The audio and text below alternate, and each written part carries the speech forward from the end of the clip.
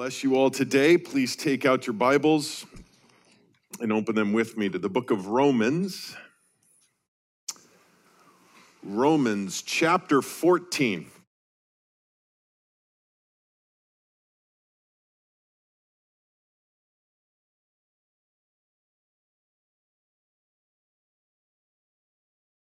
I try not to sing out loud a whole lot for two reasons. One, I don't want to distract everybody around me, but two, because I try to save my voice for what I'm about to do now. But this morning, I just couldn't help it. So, Romans 14. We've been talking as we've been studying through the book of Romans. Again, Paul writing to the church that was in Rome. And in chapter 12, we talked about, again, the first 11 chapters, talking about the desperate need for every living human being for salvation. We've all sinned, fallen short of the glory of God, and we desperately need a Savior. None of us could save ourselves. And there's only one way to a right relationship with God, a restored relationship with God, and that is through faith in Jesus Christ, his finished work on our behalf. 11 chapters, Paul laid that all out for us. And then starting in chapter 12, started talking about, okay, so now, therefore, because of this fact, as born-again believers, our lives should reflect that. Our lives should show that we have received this free gift and that we live for our risen King. And we've looked through this, and there's been this common thing that has woven its way through all of it, and that is that one word that should define all of us, right? And that's love, agape love, not anything that can be manufactured within us, that supernatural, selfless love that only comes from God, who he himself is love. And it's only because he first loved us that we are able to return love to him and to love one another as we are called. And we see that through chapters 12 and 13 as we've been studying since then, this theme of love and how we are to love. And that theme continues today as we get into chapter 14, even though the word love is only mentioned one time in the whole chapter. Guys, it's all about love. And so let's continue our study in Romans. We begin today, chapter 14, beginning with verse 1. Now accept the one who is weak in faith, but not for the purpose of passing judgment on his opinions. One person has faith that he may eat all things, but he who is weak eats vegetables only. The one who eats is not to regard with contempt the one who does not eat, and the one who does not eat is not to judge the one who eats, for God has accepted him. Who are you to judge the servant of another? To his own master he stands or falls, and he will stand, for the Lord is able to make him stand. One person regards one day above another regards every day alike. Each person must be fully convinced in his own mind. Now, we read these first 5 verses, and he's talking about eating and not eating and observing one day and observing all days the same. And it can be a little confusing, again, in the day that we live in and living here in America. So I think a little context is extremely important. Remember, Paul is writing to the early church in Rome. And the church was made up at that time of 2 very distinct groups of people. One, Gentiles who came from an absolutely pagan background, where pretty much anything went. Kind of went with the slogan, hey, if it feels good, do it. There's a God for that, and you can worship him over here.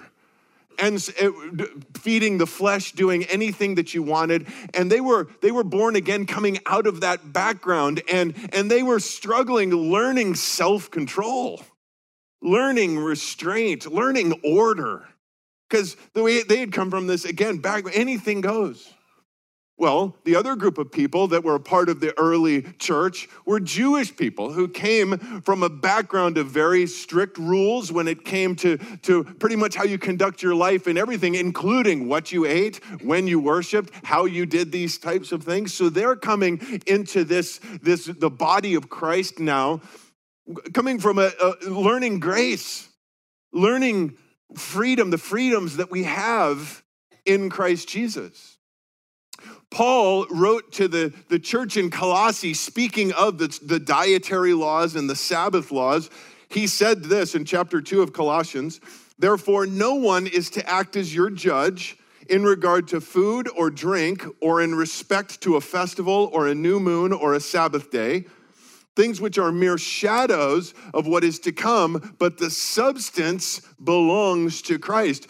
Paul points out very clearly that the laws that were placed back then and given to the Jewish people specifically when it came to dietary laws and all of the Sabbaths and the new moons and the festivals, all of those pointed to Jesus, the coming Messiah. And since Jesus has come, he's lived, he's died, he rose again, he ascended to heaven, he fulfilled all of those things. So no longer let anyone judge you on these matters.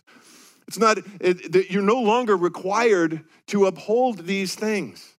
Paul is writing this because no doubt there was a lot of division within the church as they were fighting and separating into groups. Understand this too about the early church. It wasn't like, okay, you go to church on Sunday and you sit down and you're worshiping and you don't like the style of music or you don't like what those people are talking about, so you just picked up and went to the church down the street. Didn't have that back then. There was one body of Christ. It didn't have it like today where we could say, well, I'll just go try that church. I'll just do that church. I'll go that church. No, there was one body. And Paul is saying, don't be fighting against each other. Don't be all of this type of stuff. You guys gotta learn how to live in unity. And the bottom line, the theme that goes through this is, guys, there can be unity without uniformity. We get so hung up and caught up in a whole lot of things that, guys, quite honestly, God really doesn't care about.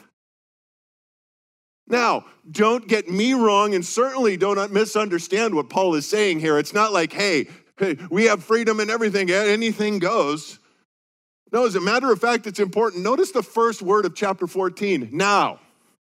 That word could also be but. He's now drawing a contrast to what we just talked about last week. And if you'll remember, Paul outlined things for us in chapter 13 that are clearly sin and clearly things that have no business in the life of a believer. There are essentials that we cannot budge on. Perhaps you've even heard this. I've come across this several times, and I came across it again this week. Somebody a long time ago said it, and it just kind of flows through with the church today. In the essentials, unity. In the non-essentials, liberty. In all things, charity or love. In the essentials, guys, there are certain things that are non-negotiable in the body of Christ. And Paul spent 11 chapters talking about all of that leading up to this. Again, the virgin birth, the sinless life of Jesus, his atoning death on the cross, his bodily resurrection, his ascension into heaven, his promise of a return for his church. Those things are non-negotiable. The deity of Jesus, the humanity of Jesus, the triune God, the living word of God. What we hold in our hands, those things are not negotiable.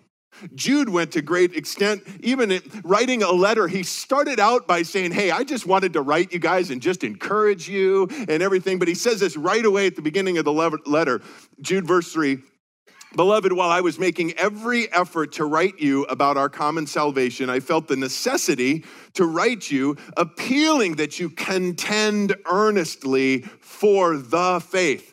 Contending earnestly for the faith, the definitive article there, not just any faith, no, the faith that saves. Contend earnestly for that, which was once for all handed down to the saints. Contending earnestly for it. Guys, there is a movement across, and we talk about this from time to time, from within the church, things creeping into the church that have no business in the body of Christ. Secular humanism, this whole idea that, yeah, okay, I know that this is what the Bible says, but we can all coexist. You've seen the bumper stickers, right? Doesn't mean that we can't live on the same planet together. Yes, we have to. That's our mission field, by the way. But we can't allow doctrines and all of that type of stuff go. No, once for all, handed down to the church, to you and I, the word of God. Non-negotiables, essentials. We have to be united on those things. But Paul is talking here in chapter 14 about the non-essentials, the things that the Bible doesn't talk about. Now, he mentions here, notice again, now, so he's drawing in contrast to the things we talked about last week: murder, theft, coveting, immorality, drunkenness, jealousy, gossip. Doesn't belong there. Does not belong in the body at all. But now, looking at these things, now notice he says, except the one who is weak in the faith. Now, it's important that we understand what that means, weak. Notice it says in faith, but the definitive article, the, is actually in the Greek. So weak in the faith. They are believers. They are one of us. And when he says weak in the faith, I'm just going to read what J. Vernon McGee said, because I appreciate how he put it. Weak in the faith does not mean one who is weak in the great truths of the gospel. Again, those non-negotiables. The fact of faith, but rather it refers to the abstract quality of faith. He does not know what he should do relative to certain things. Some things are not expressly condemned in Scripture, but some believers separate themselves from these things, and if they do that, it's their business. These things should not separate believers. That's what he's talking about. And again, he's talking about questionable things. Notice verse 2. He says, one person has faith that he may eat all things, but he who is weak eats vegetables only. Now, several things that we get off that doesn't mean that if you're a vegetarian, you're weak. God bless you, vegetarians. That's awesome. As a matter of fact, I love going and eating with vegetarians. More meat for me. I'm all for that. I'm totally. Verse 2, notice though, it is not a command to eat meat. There was only one instance in the Bible where one was commanded to eat meat. That was Peter. But it wasn't so that he would eat meat. It was so that he would understand. Jesus said, don't call unclean what I have called clean. He was sending him to the Gentiles at that time. That was the whole point of that. But it's also not a prohibition on the Sabbath. That's not at all what it says. As a matter of fact, when we look at Colossians, it says no one is to act as your judge regarding food or Sabbath. That goes both ways. Don't judge one another no matter how we might feel about those things. That's the point. Notice the whole issue here in verse 1 is to accept the one who is different than you are. And that word accept does not mean simply tolerate. Accept means to bring them in to your circle. Welcome them in to who you are, who you hang out with. Welcome them. Make them feel welcome. And notice, without an intention of trying to change their mind. Trying to get them to think like you do. Because all of us, I guarantee you, if I passed it all out, we just did the anonymous test, do you consider yourself strong in the faith or weak in the faith? 100% strong. It's the other guy that's weak. He says that we are not to look down on anyone based on their convictions. If they feel convicted about something, again, if they feel that they are, each person, the end of verse 5, each person must be fully convinced in his own mind. I don't look down on someone because someone has a conviction. Now, the other side of that, please hear it. Paul gives it, lays it out. Both sides are to accept one another. Don't judge somebody based on their freedoms either. You get to the legalistic side of that coin.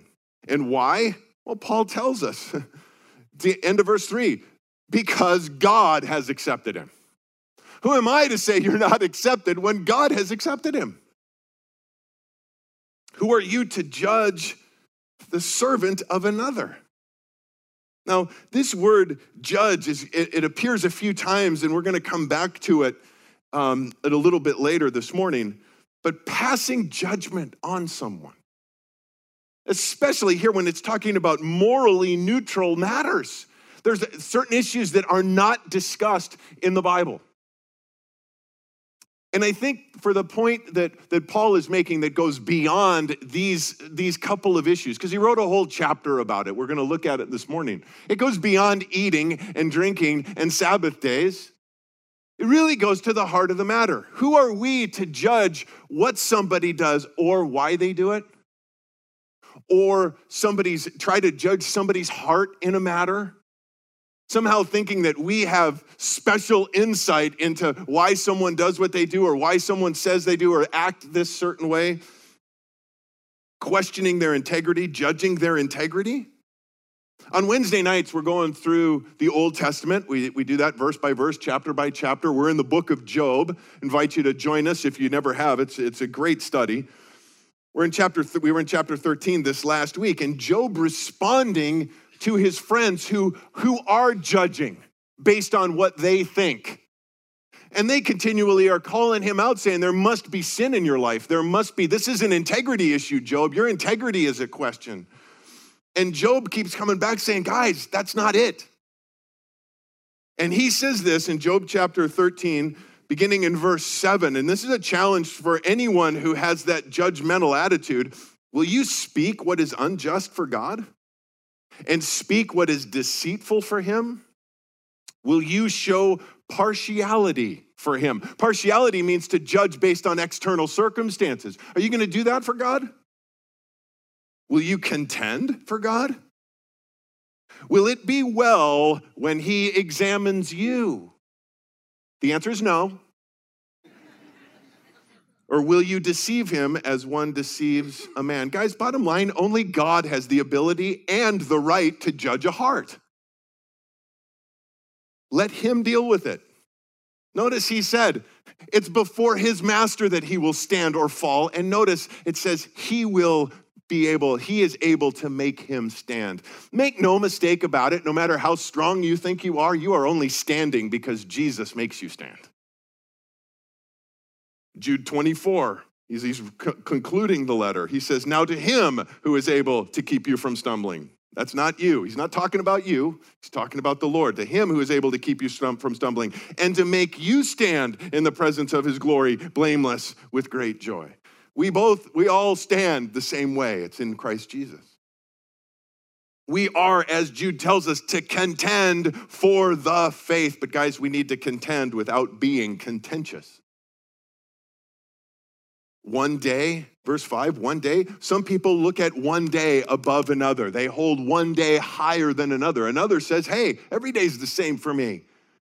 One day is set aside for this. Another says, hey, I set aside every day the same. I don't separate that. Again, got to be fully convinced in your own mind. And just because I know the way that we all think, fully convinced in your own mind does not mean I'm fully convinced that you're wrong.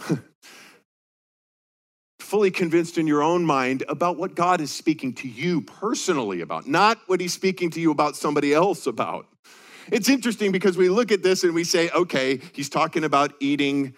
We don't have issues necessarily with that. That's not dividing us today. Sabbath, we're all here on Sunday. Nobody's got a big issue about that, okay? So we could just kind of dismiss this and throw it out the window. No, you know what? It's always something. It's interesting, just a little while ago, that some pillars of the faith, there's two men that had churches very close to each other over in England. Joseph Parker was one. Maybe you've heard him, maybe you haven't. I guarantee you heard the other one, Charles Spurgeon. Churches very close to one another. And they were good friends for most of the time. But there was an issue that crept up because Charles Spurgeon heard that Joseph Parker went to the theater with his wife. Say it ain't so, Joe. How could a godly man go to the theater? And then, from what I've heard, again, Joseph then pointed out the fact that Charles Spurgeon smoked cigars.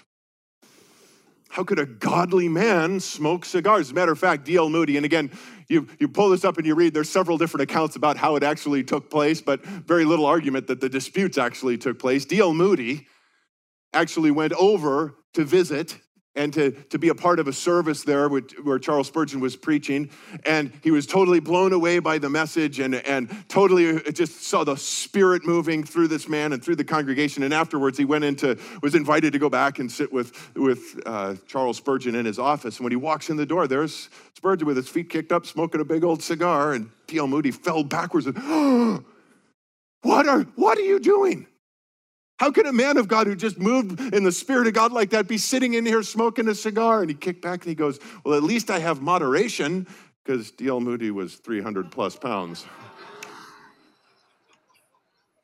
Spurgeon was asked, what does it mean to have moderation when you smoke cigars? He says, I never smoke more than 2 at a time. Judging others based on those types of things. And guys, spiritual gifts. We talk about that. We've shared what we believe as we move through spiritual gifts, but there's others, born again believers, that differ on their understanding of spiritual gifts. Eschatology, end times. Last week I shared with you, I believe that the rapture of the church, I believe scripturally it's supported very clearly that the rapture of the church will take place prior to the tribulation period. Many believers, many that I love, many that attend our church don't agree with that. They think that it's going to happen sometime during the tribulation, some even after the tribulation. That stuff shouldn't divide us. We can have discussion about that, but it should never divide us. The great part about it is even though you're wrong, we're going up together, and it's awesome.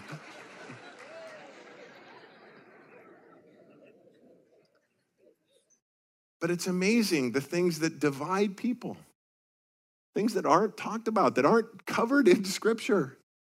Worship style, music, what you listen to, music. Can Christians clap during church? Well, based on what I saw earlier, some can, some can't.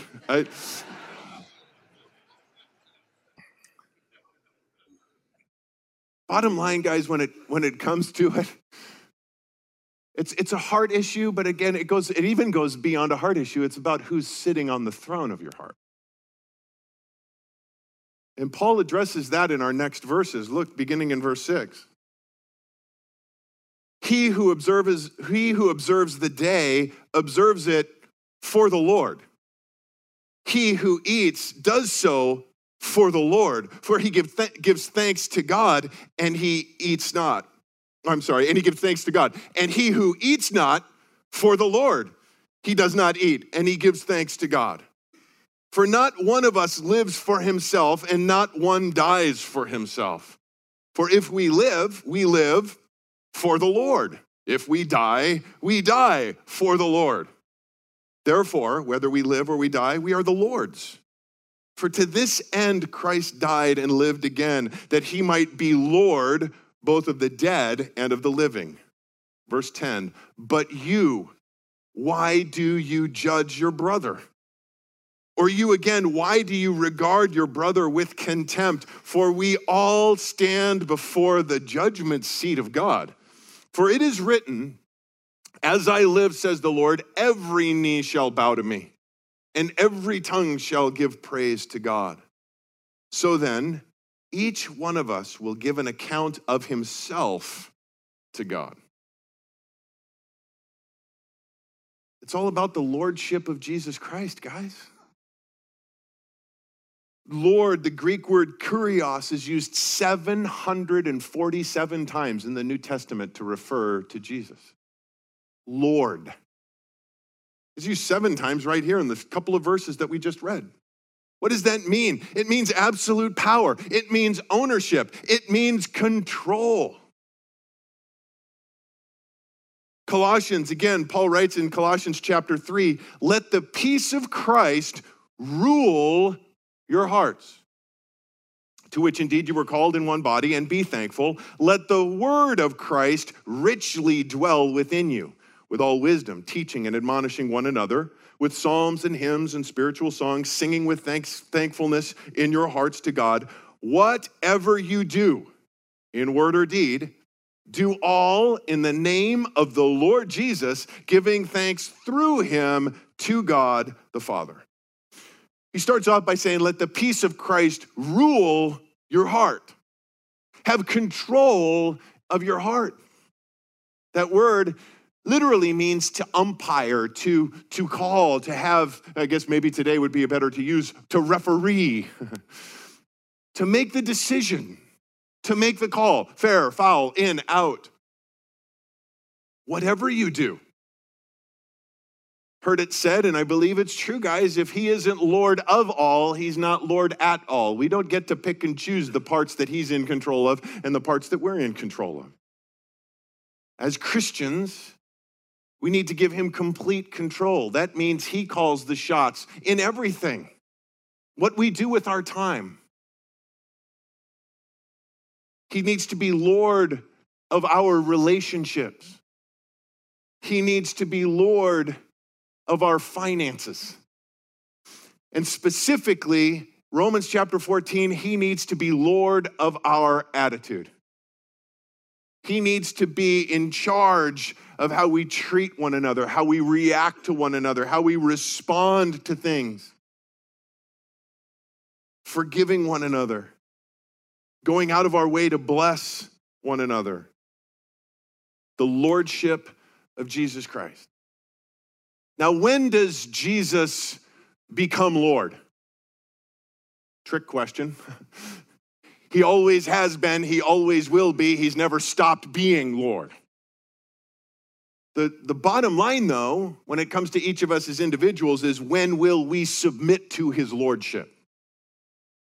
And really, there's two choices. We can wait till the day that is outlined here in verse 11 that Paul references in the book of Philippians, the day when every knee will bow, every tongue will confess that he is Lord in Christ. That day is coming. But if you wait until that day, you will stand in judgment at the great white throne judgment. It's outlined for us in Revelation chapter 20. The great white throne judgment where the book of your life will be opened up before a holy and perfect God, and he will judge every action, every word, every thought, every intent behind every action that you ever had, and it will be judged perfectly. And please don't think that you can develop a great defense team to come alongside you. Because none of us, I guarantee you, none of us, I don't care from the strongest born-again believer would want their entire life, every thought, every action, every word from this past week put on the screen in front of the rest of us, much less our entire life before a holy God. And it tells us that once that process is done, sentencing happens immediately and you're cast into the lake of fire forever, facing the wrath of God forever. Now, the good news is, praise God, all of us were destined for that. But he so loved the world, God so loved the world that he gave his only begotten son. Jesus, God himself, stepped off his throne in heaven, lived a perfect, sinless life, died in our place on the cross, took the full punishment for our sin so that we stand before him blameless because we have accepted that free gift in faith. If you make Jesus Lord of your life in this life, we don't face the great white throne judgment. As a matter of fact, it tells us in Revelation 20, we're written in a different book, the book of life. But it does tell us in 2 Corinthians chapter 5, we must all appear before the judgment seat of Christ, so that each one may be recompensed for his deeds in the body according to what he has done, whether good or bad. The judgment seat of Christ. We see that again here in verse 10. For we will all stand before the judgment seat of God. So what is that talking about? If we're talking the great white throne, we're not there. What judgment seat are we talking about here? Well, we're talking about the Bema seat with regards to born-again believers, where we will stand, and verse 12 tells us, give an account of ourselves to God. Turn with me over just a couple of pages into 1 Corinthians. 1 Corinthians follows Romans. Next book, 1 Corinthians chapter 3.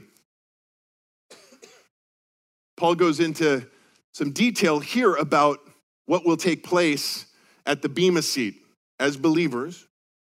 Verse 10, 1 Corinthians 3, according to the grace of God which was given to me, like a wise master builder, I laid a foundation and another is building on it, but each man must be careful how he builds on it.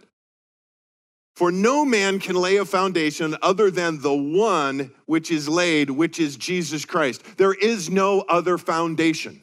Jesus said, I'm the way, the truth, and the life. No one comes to the Father except through me. There is one foundation, faith in the Lord Jesus Christ. Salvation is there. We are justified there. But Paul is talking about what we do on that, building on that as Christians. Verse 12, now if any man builds on the foundation with gold, silver, precious stones, wood, hay, straw, Each man's work will become evident, for the day will show it, because it is to be revealed with fire, and the fire itself will test the quality of each man's work.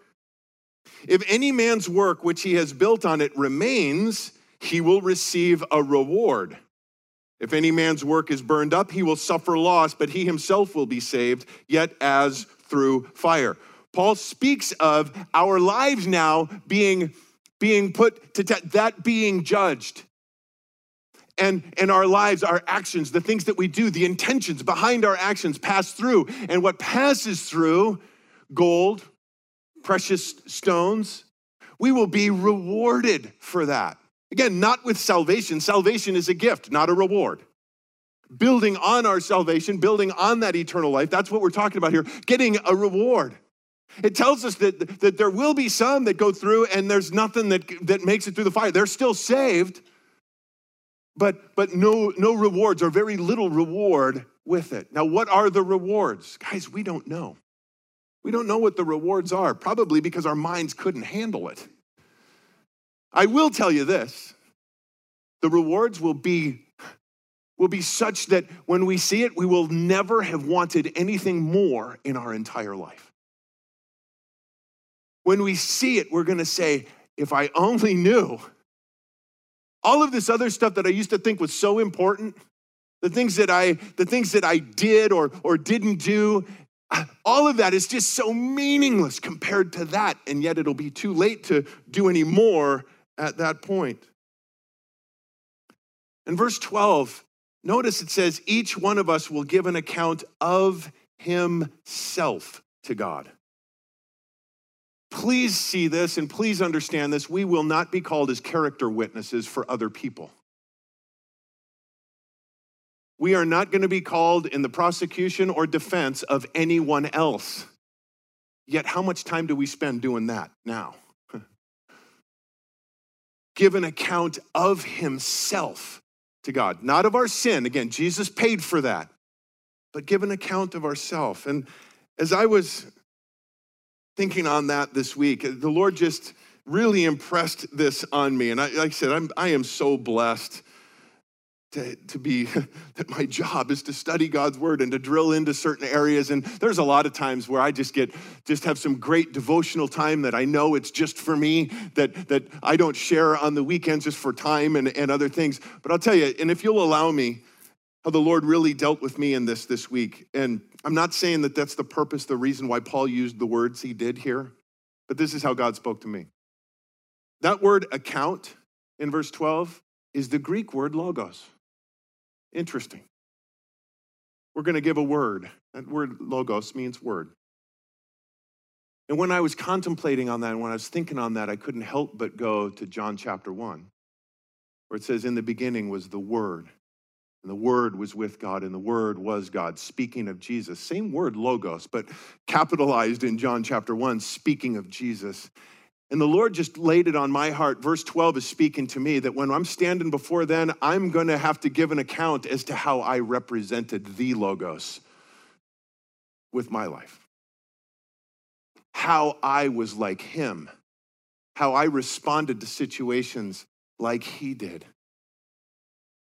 And then I'm brought right to that whole thing. The word judge, I've talked about it, and we're going to get to it in verse 13. And when we take it in context, therefore, let us not judge one another, notice, anymore. What does that mean? That means we judge people. In our flesh, that's what we do. And I was brought again to John's gospel when the woman who was caught in the act of adultery brought before Jesus, and he said, you who are sinless, cast the first stone. And one by one, they dropped the stones and walked away. And Jesus said to her, where are your accusers? And she looked around and she said, there's no one here to accuse me. And he said, neither do I accuse, neither do I judge you. If he's not going to judge him, who am I? If he forgave them, who am I not to forgive? Jesus called me. He calls us to love as he loved. And I believe as I look at this, guys, that's what this is all about. It's not about eating. It's not about And all of these other things, all of the things that we get so caught up, it's all about love. And am I going to love like Jesus loved? Am I going to allow him to love that person through me? 1 John 3:16, we know love by this, that he laid down his life for us, and we ought to lay down our lives for the brethren. He continues in verse 13 again, therefore, because of this, guys, because we're gonna give an account. Therefore, let us not judge one another anymore, but rather determine this, not to put an obstacle or a stumbling block in a brother's way. I know and am convinced in the Lord Jesus that nothing is unclean in itself, but to him who thinks anything be unclean, to him it is unclean. For if because of food your brother is hurt, you are no longer walking according to love. Do not destroy with your food him for whom Christ died. Therefore, do not let what is for you a good thing be spoken of as evil. For the kingdom of God is not eating and drinking, but righteousness, peace, and joy in the Holy Spirit. For he who in this way serves Christ is acceptable to God and approved by men. So then, we pursue the things which make for peace and the building up of one another. Do not tear down the work of God for the sake of food. All things indeed are clean, but they are evil for the man who eats, and it gives offense. Verse 21, it is good not to eat meat or to drink wine or to do anything by which your brother stumbles. The faith which you have as your own conviction before God. Happy is he who does not condemn himself in what he approves. But he who doubts is condemned if he eats, because his eating is not from faith, but whatever is not from faith is sin. Again, in these verses, he continually comes back to this idea of food. But bottom line, the underlying principle is, guys, we should no longer judge one another. Instead, we should apply as much or more effort to make sure that I don't put an obstacle or a stumbling block in somebody else's way. Interesting too, that word stumbling block, Greek word scandalon, which is where we get our word scandal. Is that how you view it? If your freedom to do something, to act a certain way, to say something, to do something, whatever it might be, causes someone else to stumble, do you consider that scandalous? How does God see it?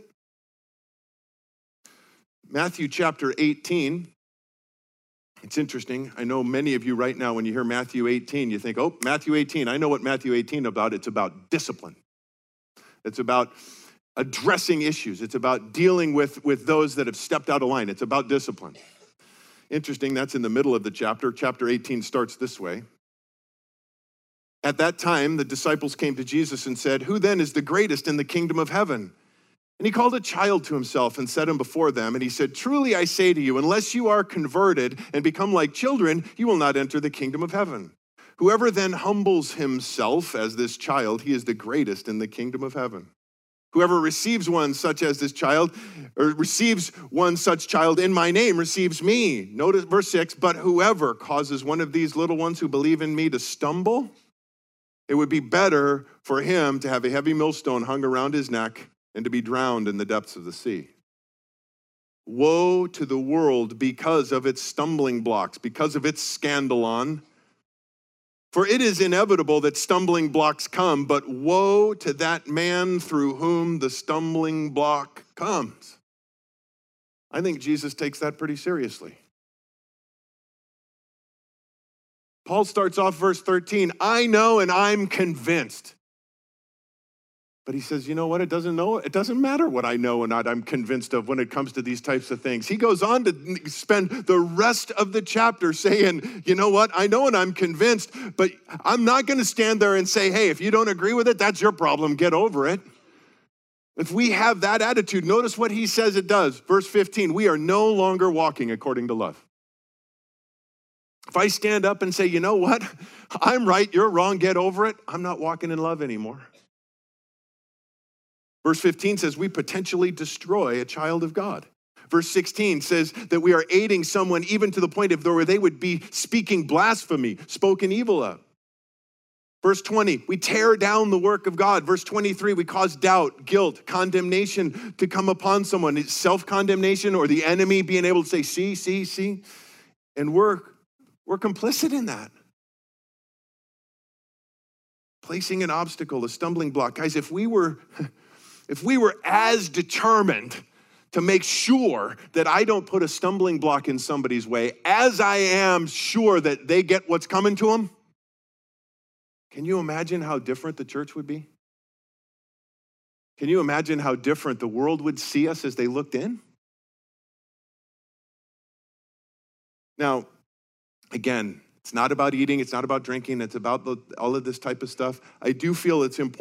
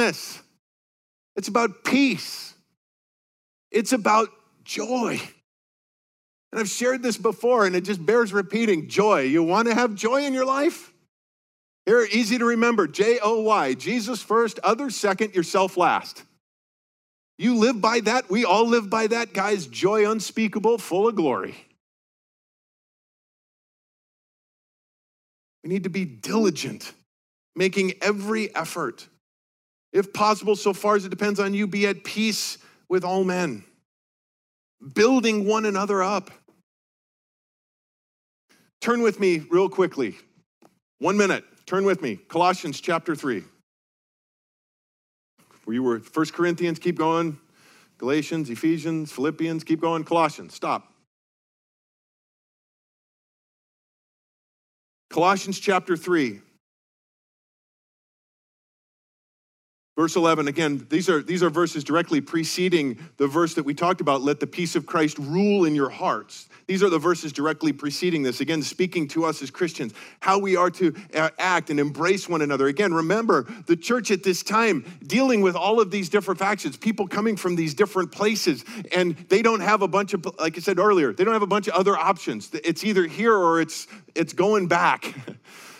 So here's how we all get along.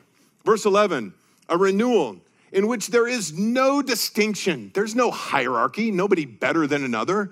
There's no distinction between Greek or Jew, circumcised or uncircumcised, Patriots fans, Scythians, slaves, free.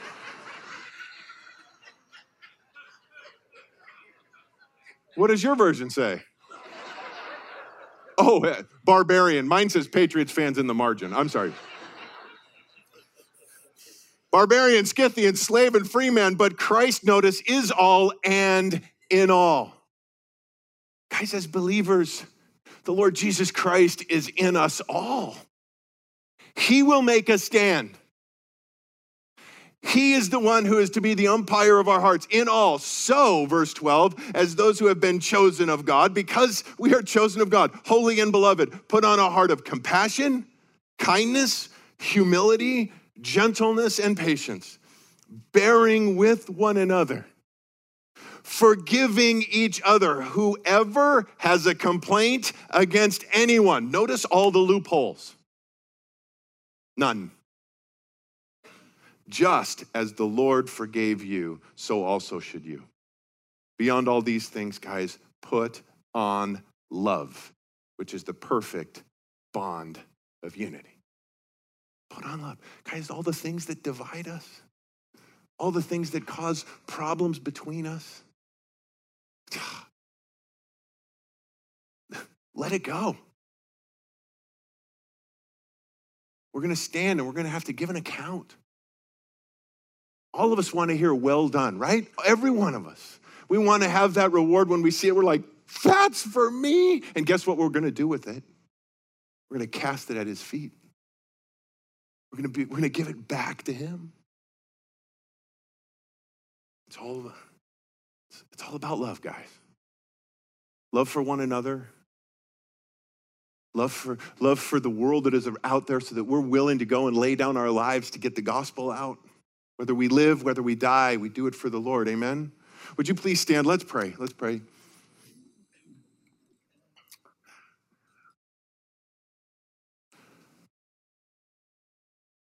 Lord Jesus, we stand amazed and in awe of you. So Lord, we're having this discussion today. We're looking into your word and we're talking about love. We're talking about agape love. And Lord, quite honestly, we can all stand here and say on our own, we can't do this. But the great part about it is, Lord, you did it first. You did it perfectly and you did it for us. You died for us so that we could be free. And now we have the freedom to live this way. We have the freedom to follow after you with all that we are. Lord, we have the freedom to give you everything. Every action, every word, every breath for you. And Lord, you call us. We touched on this earlier today. Lord, that's the only sacrifice. That's the only response to what you did for us that makes any sense. Lord, it's all for you. You alone are worthy. Lord, what you did for us, the new life that we have in you and you alone, that is our foundation. Lord, our desire is to build on that foundation. We want to love who you love. We want to love how you love. If you're here today and you've never given your life to Jesus, you don't have that foundation set, I invite you right now to follow him, to give your life to him. There aren't a series of steps. Really, there's one. It's repentance. It's to turn from your sin and to turn to him. receiving the free gift of salvation that he paid for on the cross for you. It's a free gift, but you have to receive it. And it does mean dying to yourself. It does mean turning away from the life you've been going, the direction you've been going. But I promise you won't regret it. You'll experience peace and joy that you never knew possible. You realize it's what you've been looking for your entire life to this point, and your Creator, your God, the one who loved you, loves you so much he laid his own life down for you, has this gift for you. It's a matter of you just receiving it today. Just go before him in your heart and say, God, I'm a sinner. I need you. So I turn to you now, and I ask that you would just wipe away my sin, take it all away, and give me this gift of eternal life. Fill me with your Spirit. Jesus, would you sit down on the throne of my heart? I give it to you now. We thank you, Jesus, for who you are, what you've done, and Lord, we're all yours. In your name we pray.